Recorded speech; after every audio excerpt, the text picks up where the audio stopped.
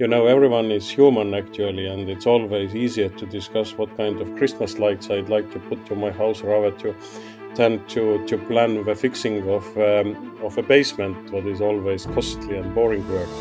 Welcome to the eGovernance Academy podcast to discover the future of governance. Tune in for the Digital Government Podcast every Wednesday. Welcome everyone to another episode of the Digital Government Podcast with your usual host Federico Plantera. Today with Hannes Sastok, Managing Director of eGovernance Academy. And Hannes, we're here for this usual appointment, this ritual in a way, let's say, which is summing up the year. So welcome back to the podcast. Hello everyone. Hannes, indeed, let's take for a moment a look at how 2023 looked like, not only for governments worldwide, but also for eGovernance Academy.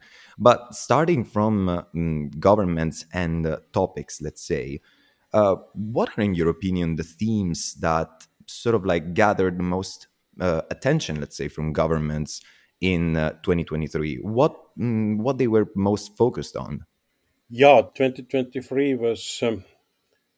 We saw little changes in this kind of attention as definitely in general there are still topics are very much valid, like quality of the data, storing the data, cloud computing, data exchange, but also identity questions more and more are interesting for the governments globally, because you do need to provide services but also provide them in the way that right people are receiving them and applying for them. So digital identity questions are clearly in demand and in growing demand.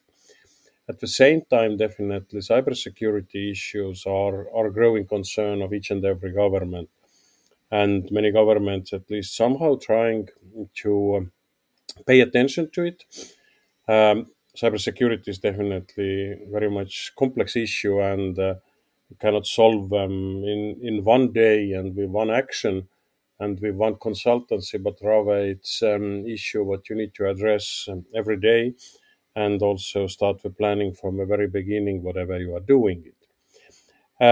And on the top of it, definitely this kind of new sexy toys like artificial intelligence, ChatGPT issues, and everyone is eager to ask that how we can use it, what are the risks for it, and so on. So I think there has been a lot of attention this year to this kind of AI issues, how governments can use it, but let's see how it's working during the next years. But so far as AI is kind of nice to have issue, I should say cybersecurity is more or less already in each and every government agenda as a serious issue to be addressed anyway.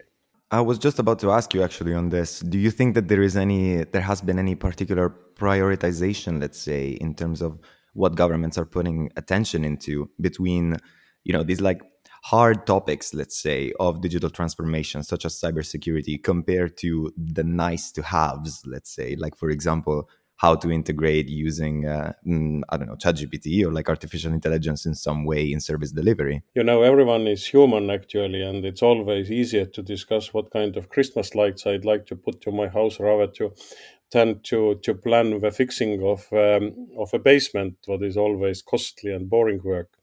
So in this sense, definitely, we are happy that governments are interested about this kind of new things like AI, and many governments are discussing already how to regulate it.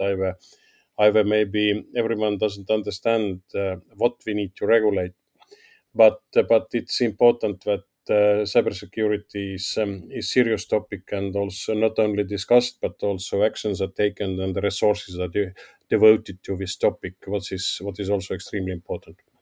But this raises actually like another question on the topics that you outlined, which is, do you think that there is still, to a certain extent, some need, let's say, to have, ancillary topics, like side topics, like you mentioned the Christmas lights. No, let's stay in the metaphor a little bit. let's say that the Christmas lights correspond to integrating AI in daily practices of like back office and stuff like that.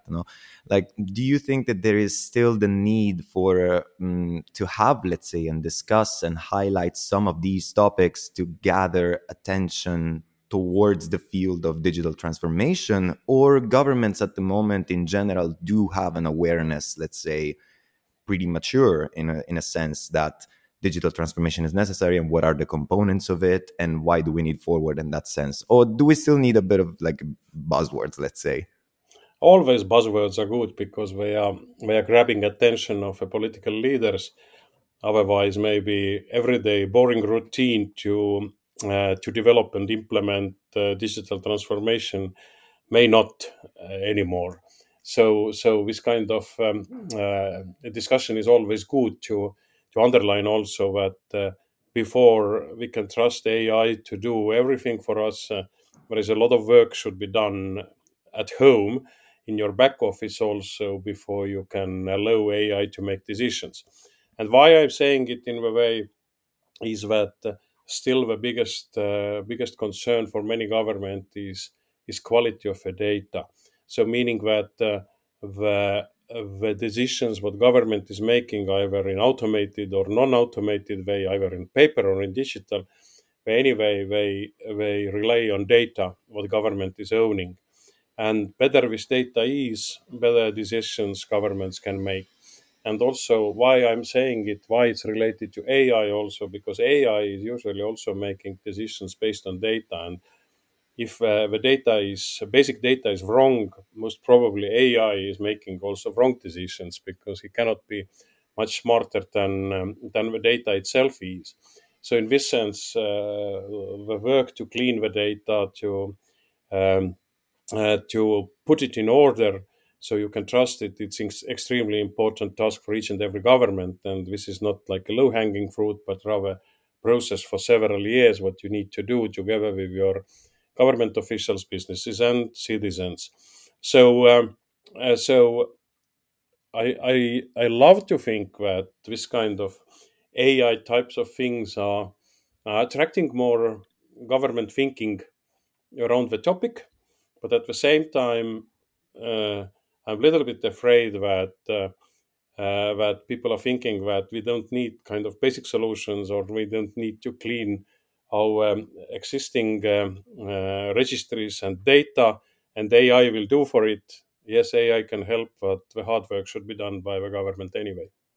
Hannes, this gives me the possibility to do a little bit of a retrospective, because you just mentioned the topic of data quality, data policy, and also put that in relation with artificial intelligence, its development, and also its implementation in like government processes. And that's, for example, something that listeners to the Digital Government podcast will definitely have heard throughout the year, because we had these topics, we have addressed them with Paul Timmers before the conference, with Heiko Weinsalu, with Mark Ehrlich, with Piret Sarte, I think, as well, in terms of exactly how to say, keeping the room tidy in a way before actually moving to see how artificial intelligence or some other processes can benefit from using and leveraging exactly the power of that data that lies actually in government databases and information systems. But since we talked so much about that and other topics as well, such you have mentioned cybersecurity, I would obviously ask you, how do the topics, let's say, that have been salient in 2023 in digital government, how did they reflect in the activities of e-Governance Academy? So, for example, what were some of the biggest projects this year, let's say, in terms of topics, countries, achievements? Tell me everything. Yeah, we did a lot in Ukraine, especially on development of online public services. And also we make a big step ahead. So in Ukraine, hopefully next year will be launched also um, uh, Center of Competence, assisting Ukrainian ministries, agencies, and municipalities in the development of digital services. Because we as a project are temporary in one or another country, including Ukraine. But this kind of competence center should collect and share the best knowledge how to develop digital services, how to remodel business processes and everything what is around it. So in this sense, I think this kind of consolidation of knowledge of one country is a good sample what could be used for other countries also. We worked hard in Moldova, in various Western Balkan countries around the cybersecurity issues. And again, here, not that much in technical issues, but rather in capacity building, in legislation development, in general government readiness to address the cybersecurity issues. Because as we know that the main challenge in many countries is not the technology, but rather people who can run the technology for the cybersecurity reasons, who can analyze, monitor the situation in networks, in systems, and put it together, the reports, and act accordingly. And the main problem in many countries is that there is just very limited number of people who are dealing with it, and they are not as a small number of people to handle every threat and even recognize that if there is a threat. So in this sense, like a capacity building of government officials, better tuning of government processes to be ready for this kind of threats is one of our biggest works what we do globally with many governments. Also, various digital identity projects have started also in some Caribbean islands like Turks and Caicos. And hopefully going forward also next year in several countries like Mongolia. So we see that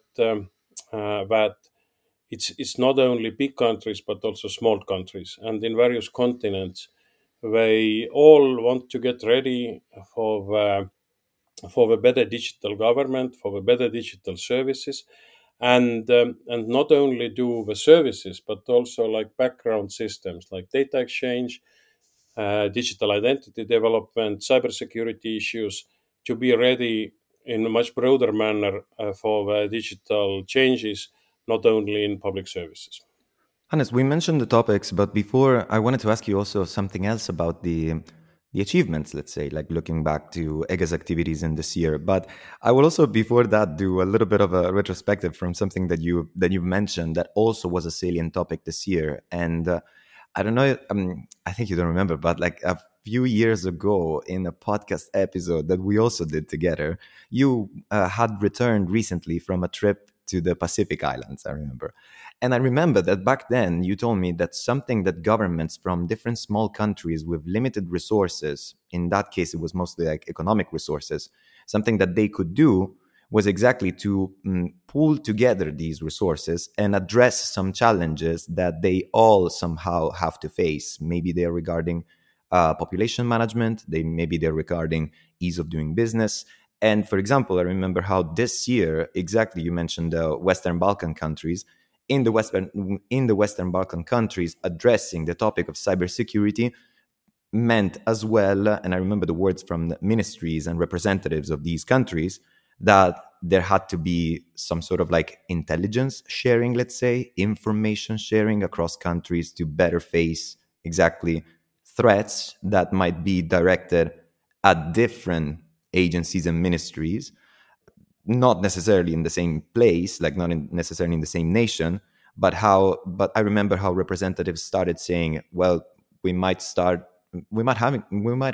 to start working together on these issues, exactly because we also lack the human capital in terms of capacity, exactly, to address that. And it's just a matter of demography in that case. Like, it's not that they can do too much about it, let's say. It's not that like half of the population can become cybersecurity experts to address the concerns.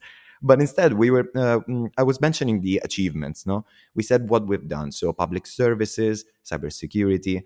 What were instead some of the achievements, let's say, of EGA's activities in 2023? Well, there are a lot of achievements in this sense that definitely every project has his own achievements, and they all together are making achievements bigger. EGA celebrated this year 20th anniversary, and I think one of the biggest achievements was our conference in May in Tallinn, where we celebrated it also as a background for the conference, and we had close to 900 visitors, both online and offline, in this conference. And happy to announce that next year we will have conference again in 20 and 23rd of May, this time in Tartu, another lovely Estonian city, what is a European capital of culture, also in 2024. So welcome back, everyone, and welcome for those also who haven't attended. It's a great opportunity again to listen and learn from practitioners of a digital government from all continents. So we truly believe that this year was also important year internally for the e-governance academy. We did a lot of reforms internally to be ready for bigger challenges globally, and we hope that those reforms are supporting also our further growth and availability for our customers globally. We truly believe also that this year was kind of achievement in this sense globally also, that understanding about global risks, what is traditionally what we see in geopolitics. It's like Estonia as a neighbor of Russia, it's always a risk of a war. It's still relevant, but we need to consider that also if we can somehow eliminate the risk of a physical kinetic war, this means that the virtual war and cyber war is going on and will go on every day and night. So this sense also for globally the understanding that cyber resilience is something what every country must do, both advanced and developing countries must do every day and every night. We see that this is really something what we don't need to confirm anymore. So as earlier, sometimes governments ask that why we need to do it. So now everyone is asking how I should do it. And this is a big step forward. Well, you mentioned the conference of this year, which indeed was the 9th, and we will get to speak briefly and to announce, let's say, the 10th very shortly. But would you say that the conference was also one of the highlights of this year for you, let's say, from your point of view? Conference is always highlight because it's a conference of friends who are coming together, like digital government friends, Estonian friends, e-governance academies friends. And it's always great to see so many people who are attending in this conference either first time, and some of them said that, I have been following the conference already for 3 years online, and now I'm finally here. Now I'm glad to see you physically. So it's so great. So this means that it's also like an important event for people who are attending in this conference, and always it's good to be present physically because when the exchange of information, exchange of knowledge is going on also on coffee breaks, what is missing in virtual events. Exactly. A lot is going on during the coffee breaks. A lot of talks. A lot of asking questions that maybe we don't feel that comfortable. Let's say asking in when there is more formal meetings happening, or maybe when there is like 500 more people in the same room with you. Let's say as audience. And but one thing on this topic was that also that e-governance academy. I mean, through the conference, I do have to say, obviously, I mean, I come to all the conferences, all the conference that I've attended in the past 3-4 years. What I've noticed is that conference after conference, there has been an increase, essentially, not only like in the countries that join, but also just physically, like in the people who want to come. This obviously has partly due to the fact that restrictions have been relaxed after the pandemic and such. But at the same time, this is also paired with the fact that e-governance academy has been growing, as an organization lately. So can we say something about that? Like just to mention, for example, how and in what way and in what directions, let's say, e-governance academy has been growing in this last year? Yeah. Just give you some facts and figures. Currently, we are around 90 of staff, altogether experts and back office staff. A year ago, we had 63 staff members. So there is like 27 more. Also in turnover, in 2021, we had turnover 7 million euros. In 2022, we had turnover 17 million euros, and hopefully this year it will be around 20 million euros. So this is just some hard facts what I can provide currently. Perfect. And they do give the picture, like they do give a quantitative picture, let's say, beyond also our own, satisfaction and perceptions, actually, about how this year went. Speaking of the next year instead, we will get to the conference in a second, but in your opinion, what do you expect? What do you expect to come, let's say, from the digital field at large in 2024? Meaning, what should governments do or put focus into if we know that already, let's say, or if we have an idea of that?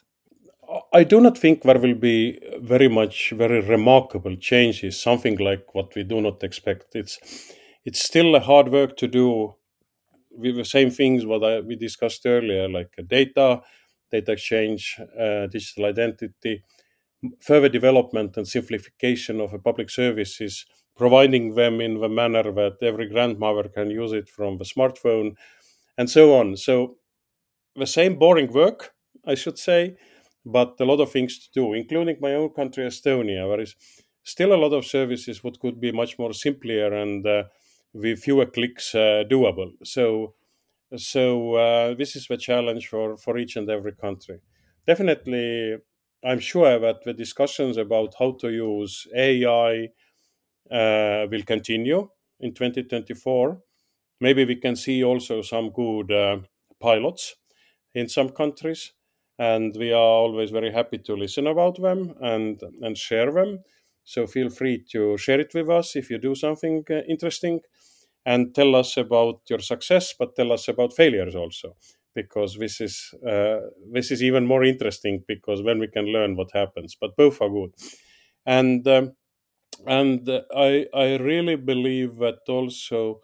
We'd like to hear more about like a peaceful development of various services, not only crisis-related issues, but I'm a little bit afraid. But also in 2024, we're going to hear about good solutions, what we done because of crisis. Is it like man-made crisis or natural disasters? I don't know yet, but I'm afraid that we're going to hear about it also.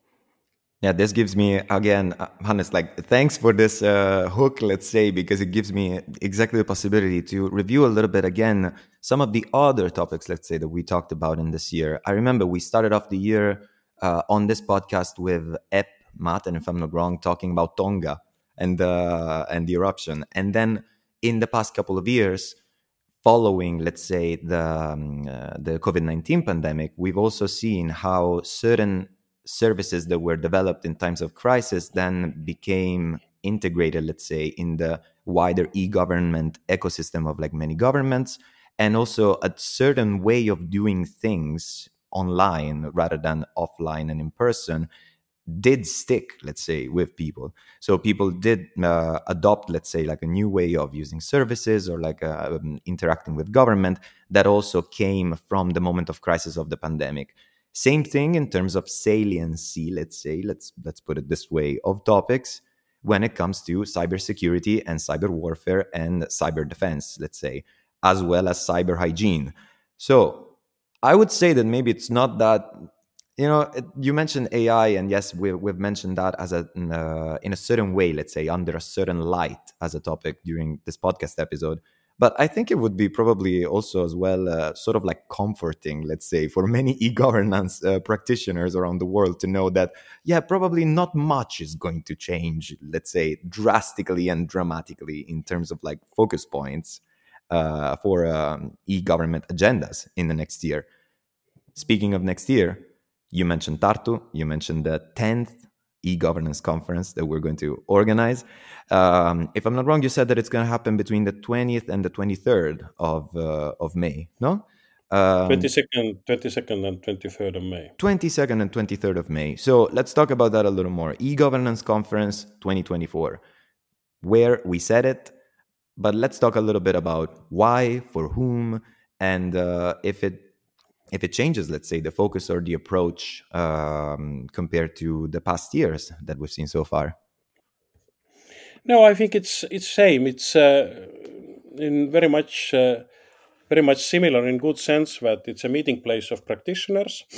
We'd like to see that this is like a place where people from governments, from businesses, from academia can come together, and also donor community, and discuss what has been happening during last year and what will happen during next years, and what we can do together to support countries who are eager to transform a country in digital.